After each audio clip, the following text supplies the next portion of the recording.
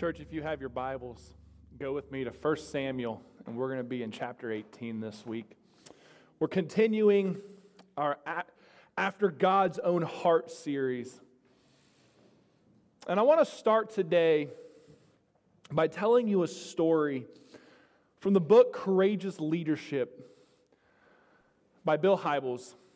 And he tells a story about his sailboat. Now, he has a sailboat, and it's a decent-sized sailboat, but when it's on the water, he said it looks kind of small, but it's a decent-sized sailboat. And when you're on it, you feel like you can really conquer the water. And every year, him and his crew take the sailboat to different harbors, and they take it by water to different locations for parties and whatnot. And he says sometimes when you're on the Great Lakes, traveling by sailboat, you come across some unfortunate weather.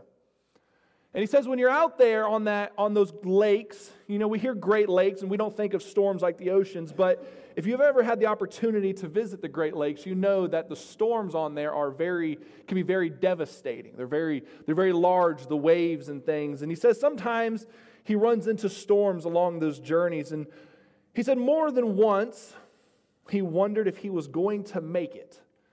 He says when you're on a sailboat and those waves start crashing and the storm and the thunder and the lightning and the rain's pouring down and you're doing everything you can to steer that boat, he says sometimes you don't know if you're going to make it. He says until he realizes or reminds himself of another perspective. You see, Bill got his pilot's license when he was a teenager. And he said that he has flown over Lake Michigan many times. And he says when you're flying across the lake, it gives you quite a different perspective.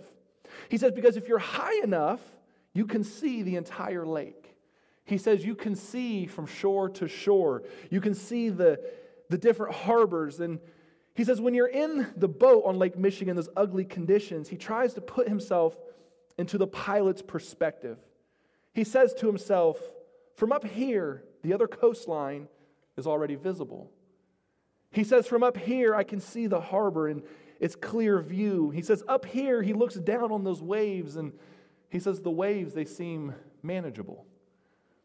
But he says, when you're in it, when you're on those waters, it's a little bit different, right? When you're actually in the mix of it, he says it's a lot different. It's a different perspective. So what he says is, I have to put myself, when I'm in that boat on those storms, I have to put myself in that pilot's cockpit looking down. He says, because when I'm in the storms, I can't see the shoreline. I can't see the harbor. But if I remind myself that the harbor's just right there, and I can see it, he says, I can persevere through it. This is what he wrote. He says, believe it or not, with that viewpoint in mind, I can hang in there. He says, I can keep going. I can believe that I'm going to make it, providing, listen to this, providing that I persevere. Providing that I keep pushing. Providing that I don't quit. Provided that though the waves are large and scary, I keep my eyes set on the prize, on the goal, and I keep moving forward. He says, I need that other perspective to give me hope and renewed determination. In church, the truth of the matter is, and I don't like making broad assumptions because we make broad assumptions, I leave somebody out, right? I exclude someone. I don't want to be exclusive. However, this is a broad assumption that I'm going to make because I truly believe that all of us face fears, right? Every single person in this congregation, every single person listening in, we all have fears that we have to face. All of us go through troubles. All of us face trials. All of us face obstacles. We face struggles in our life. And during those struggles, it can feel like we are in that small boat in the middle of a storm, right? Just trying to survive. You don't have to raise your hand here, but how many of us have ever felt like that? Where we are just in the middle of the Great Lake. The waves are crashing, the thunder's cracking, the lightning striking, it's pouring the rain, and your boat's filling up, and you just sit back and think, how am I going to survive this? How many of us have been in that situation before in life? The help's not here. The finances aren't here. I can't see the shoreline. I'm in the middle of the most devastating thing I've ever went through. I can't see the harbor. I can't put myself in that cockpit. All I can see is the storm. And it causes us to feel like quitting. It causes us to feel like giving up, right? It causes us to feel like abandoning our mission. How many of us have been there, church? How many of us have been in that place where we just say, Pastor, I get you preach hope, you preach salvation, you preach all this stuff, but boy, if you were there with me, you'd see how devastating it was. We've been there, right, church? We've all been in those moments. But today's sermon isn't about those moments. I don't want today's sermon to be a sermon of doom and despair. I always like to give the bad news first, and then I like to give the hope. And especially after a worship set like that, where it's singing about how amazing God is, the preacher gets up here and talks about doom and gloom, as kind of puts a damper on the service, right? But what I want to do is I want to give you guys some hope. When you leave here today, I want you to leave here encouraged. Lean to your neighbor and say, you're going to leave here encouraged today. Because I want us all to leave here energized, knowing that God is in control. So lean to your other neighbor and say, God is in control. But here's the thing, though. I want you to leave encouraged, and I want you to understand that God is in control, but I also want you to understand that you have a part to play. Lean to your neighbor again and say, you have a part to play in this. All of us have a part to play in this, and this is what it is. Church, listen to me. God is calling us to persevere. God is calling us to be brave, and God is calling us to be courageous. And I want you to know right now that every single one of you have it in you to be courageous, even in the face of trials, tribulations, and storms. All of you have it in you. In the face of terrible odds, in the face of terrible trouble, God has called us to be courageous, to stand strong. And listen to this. This is the key. You ready for this? To lean on Him. I'm going to go, before we dive into the scripture today and talk about King David, a man after God's own heart. We cannot fully understand what it means to be courageous until we understand what it means to lean on God. I was reading this week about courage and bravery, and there was an interesting take on it. And it said this: courage is not limited to the battlefield. That caught my attention right away. I said, okay, I'm going to keep reading this author. What does he mean? He says, courage is not limited to the battlefield or bravely catching a thief in your house. The author said the real tests of courage are much deeper and much quieter. Said the real test of courage are the inner tests, like remaining faithful when no one's looking, like enduring pain when the room is empty, like standing alone when you're misunderstood. So those are the true tests of courage. You see, oftentimes when we view courage, especially in modern day, we see the pictures, right? We see the big, strong warrior all decked out in the modern tactical gear with all the guns, with the helmet, the goggles, the mask, the vest, all the right uniforms, and they're standing toe-to-toe with the enemy. They're willing to face the danger. That's our view of courage. However, the truth is, and I want you to hear this, regardless of who you are, regardless of what you look like, regardless of who you used to be, church, I want you to hear it this morning. You too can be courageous. You see, it's not always about the physical attributes. It's not always about the warrior going to battle. You and I, we can be courageous. We can be bold. You see, courageous, the courageous are those who are willing to persevere even when the battle seems lost. The courageous are those who see the storm, who are in the midst of the waves and say, I'm not going to quit because I know who holds the battle. Remember the battle between David and Goliath? What did David say? The battle is the Lord's. Everyone say that with me. The battle is the Lord's. You see, the courageous are those who stand strong no matter what enemy they're facing, no matter what they're going through, to say, I'm going to stand tall because I know who the battle belongs to. The battle is the Lord's. And so if we're going to have a heart after God's own heart, if we're going to model after David, and if we're going to be people who model after God, then we need to have, and that's why I titled it this way, a courageous love. We need to have a courageous love. After looking at last week's story of David and Goliath, we come to a very interesting part of the story of David. So far, we have seen David's boldness and courage, right? We've seen his willingness to stand up and face the giant named Goliath. But interestingly, because a lot of times when we read a story like that, right, we think that they were fearless, that they were these amazing people, that they're far better than me. I couldn't do that. But the reality is, David was not fearless. Now, I know that kind of goes against what we talked about, but he wasn't. He was not fearless. In the child's movie, The Good Dinosaur, who here has ever seen that movie, The Good Dinosaur? Anybody? Okay, select few of you. But The Good Dinosaur is a little fun movie about a dinosaur setting in the Old West. And so they were like cowboys and things like that. And so there's a little dinosaur, his name is Arlo. And in that movie, he got lost from home. He just lost his father. Now he's on this journey back to home. And in the movie, he comes across a group of T-Rex. Now, T-Rex are much bigger than him, much stronger than him. And to him, that's the sign of bravery. And Arlo sees the T-Rex in action, and he's sitting there on this rock, and he's looking at him like, I want to be like that. And after the fight's over, they're sitting around this campfire, and the T-Rex are telling all these battle stories and things. And Arlo looks up at him and says, I'm done being scared. I'm going to be brave now. And there's a line that the father T-Rex says that always caught my attention. I absolutely love it. He says, if you ain't scared, you ain't alive. I know that's not proper grammar, but that's always caught my attention. He says, if you ain't scared, then you ain't alive.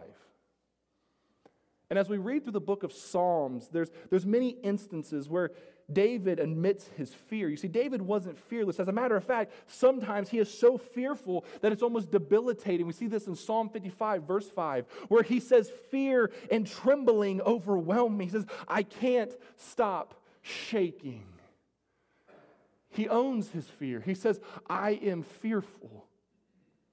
He says, it overwhelms me. The trembling overtakes me. I can't stop shaking. The fear is here. The fear is real. What am I going to do? You see, church, fear is not what characterizes bravery. Listen to this. The boldness in the midst of fear is bravery. Boldness in the midst of fear is what bravery is. That's what courage is. And so God uses David's boldness, his willingness to step up and say, you know what? I get it. I'm afraid, but I'm going to stand with God and I'm going to conquer this anyway. I'm going to face this giant. I'm going to become a brave and mighty warrior through God. And so David becomes so successful in his military campaigns. And if you go to 1 Samuel 18, verse 7, listen to what it says there. They're singing songs about him. They're praising him. They say Saul has struck down his thousands and David his 10,000s. And so you have King Saul who has gone to war, who has gone to battle, and he's killed his thousands. And according to the poets and the songwriters of the day, they say David his 10,000s. And church, that don't sit well with King Saul.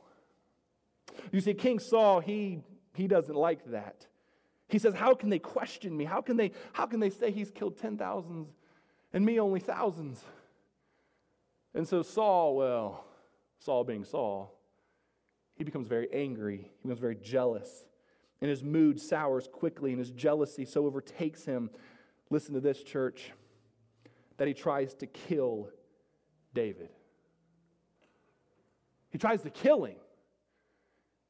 His anger and his jealousy is so powerful in that moment that he throws spears at David. He says, I'm going to pin him against the wall. It says David's just sitting there playing his harp and kind of confuses what's going on because David's the next anointed king and he's doing what the king has asked of him, and he's going to battle, he's going to war, he's doing all these things, and all of a sudden this king now wants to kill him. How many of us, if we're being totally honest, if someone tried to kill you, would stick around that situation? Put yourself in that perspective for a second. Imagine you go to work tomorrow and your boss looks at you and says, I'm going to pin you to the wall and throw something at you. How many of you are going to say, this is going to be a good day. I'm going to stick around this place. Man, I'm so glad to work for you.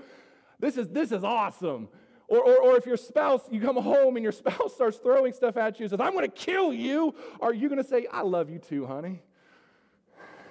Now, how many of us, if somebody tried to kill us, it says, I'm going to get out of this situation. I'm going to leave right now because I don't want to be murdered.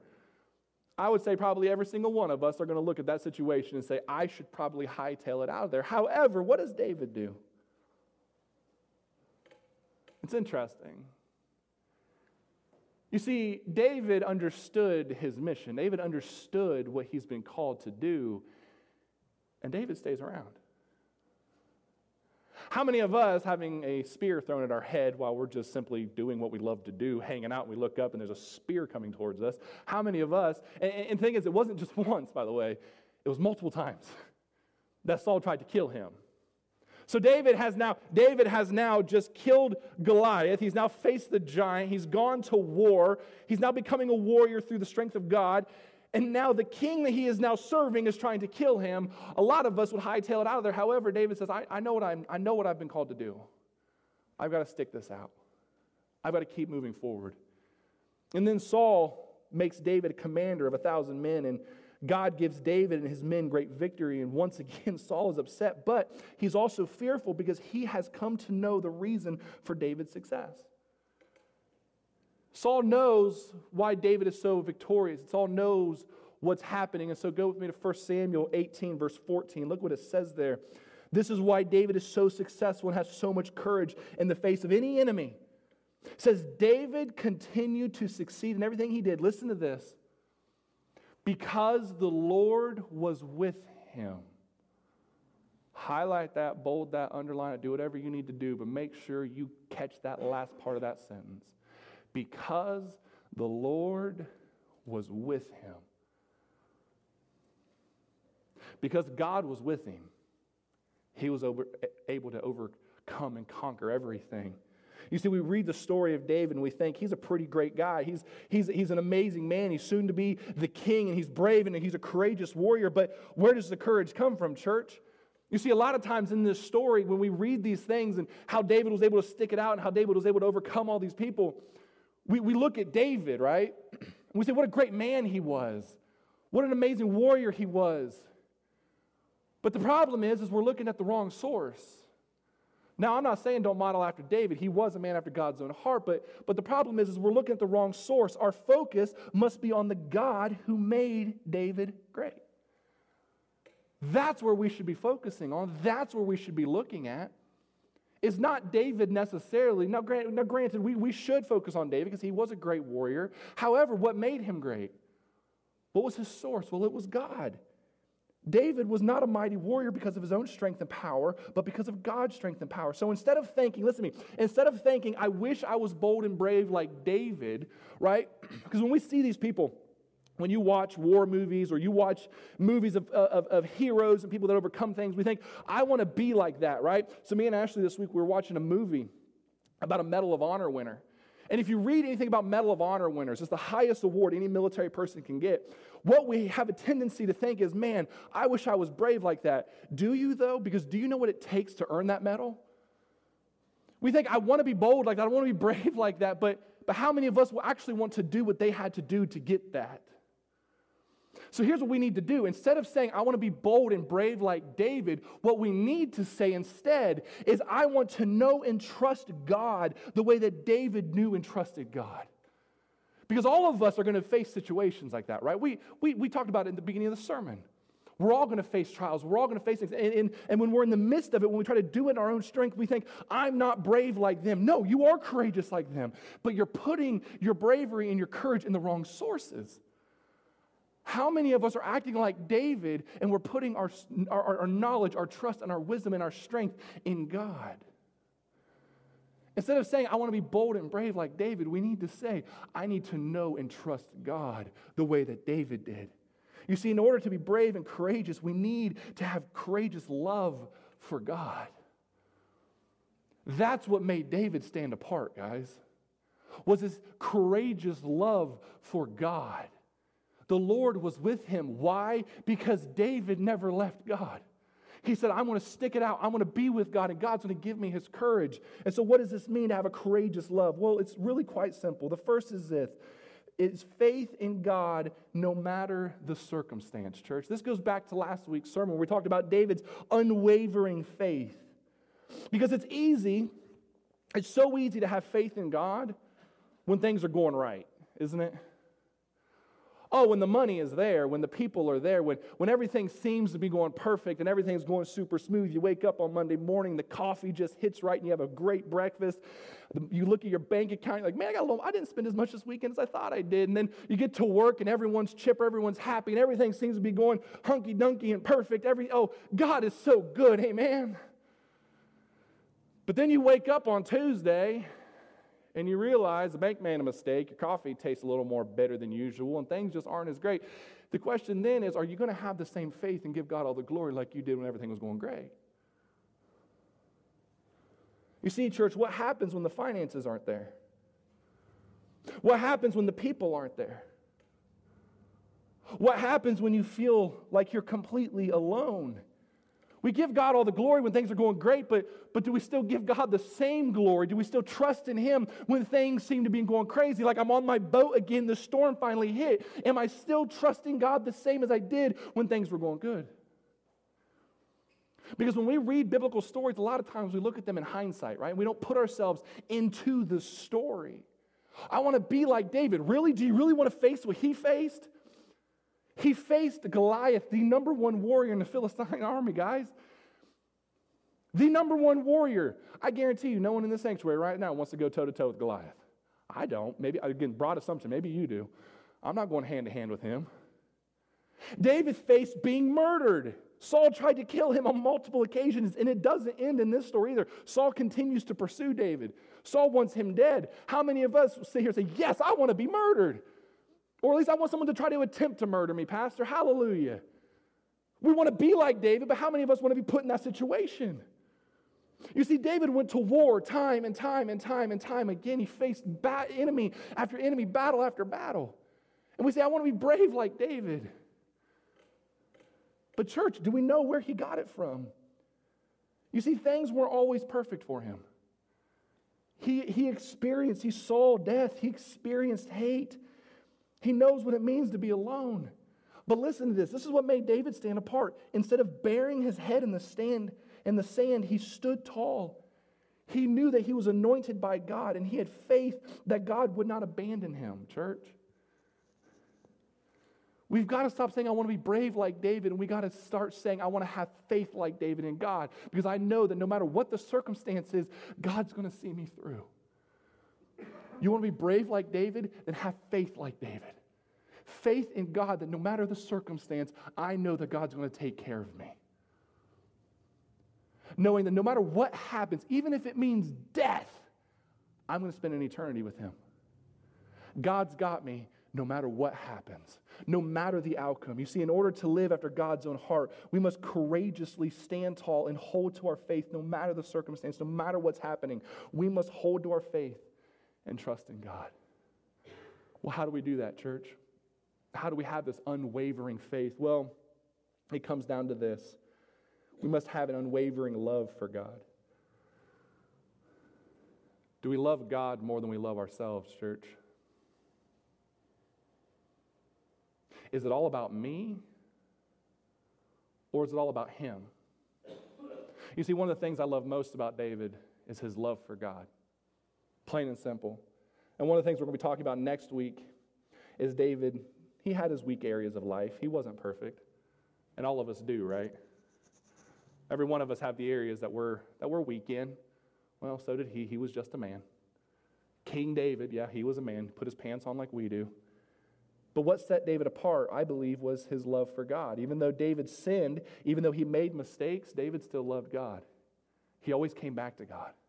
He owned his mistakes. And we see the contrast so clearly between David and Saul. Both men sinned, but it was David's heart that was crushed when he was confronted about his sin. What was his response? Well, in 2 Samuel chapter 12, he says, I have sinned against God. I have sinned against the Lord. He owned his mistakes. He knew what he did. And he had such a love for God that he said, Lord, I'm sorry. I want to come back to you.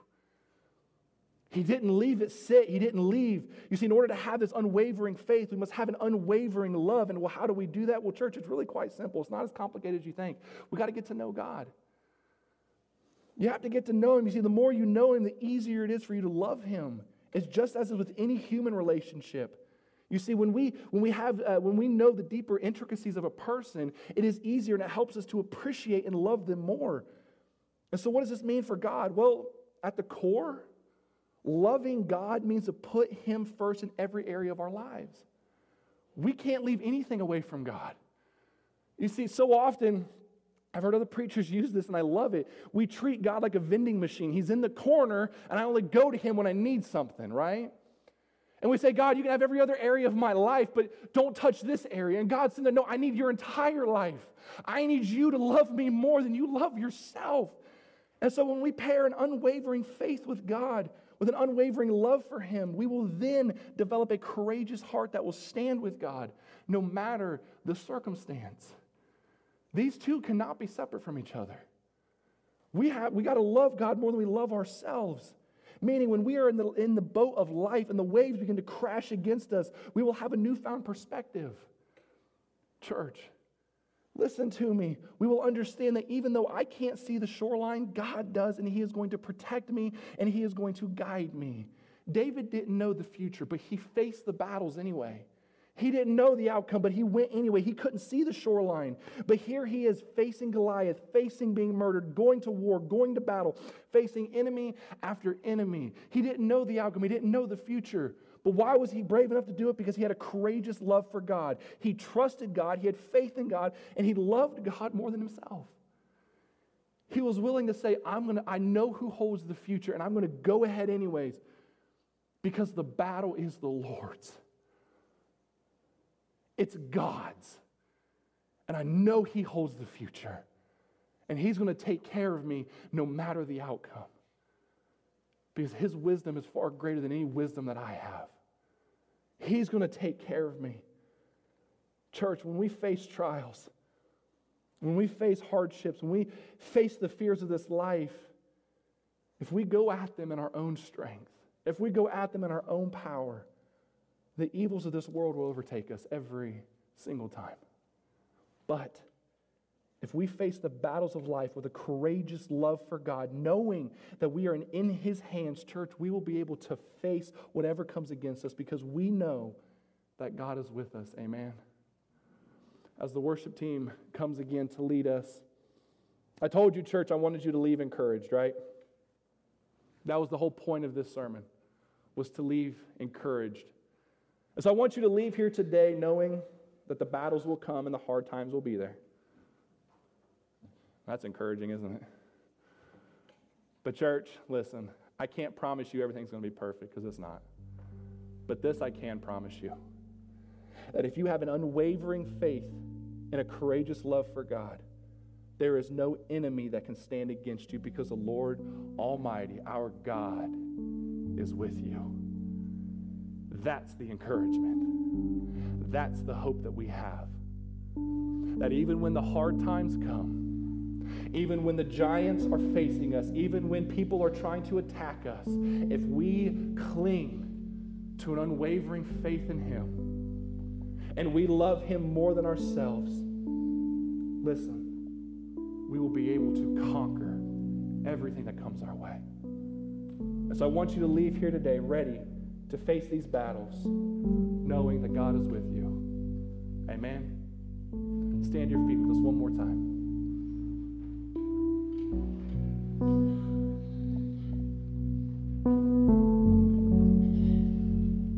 Sing that again. I will build my life upon your love. It is a firm foundation. I will put my trust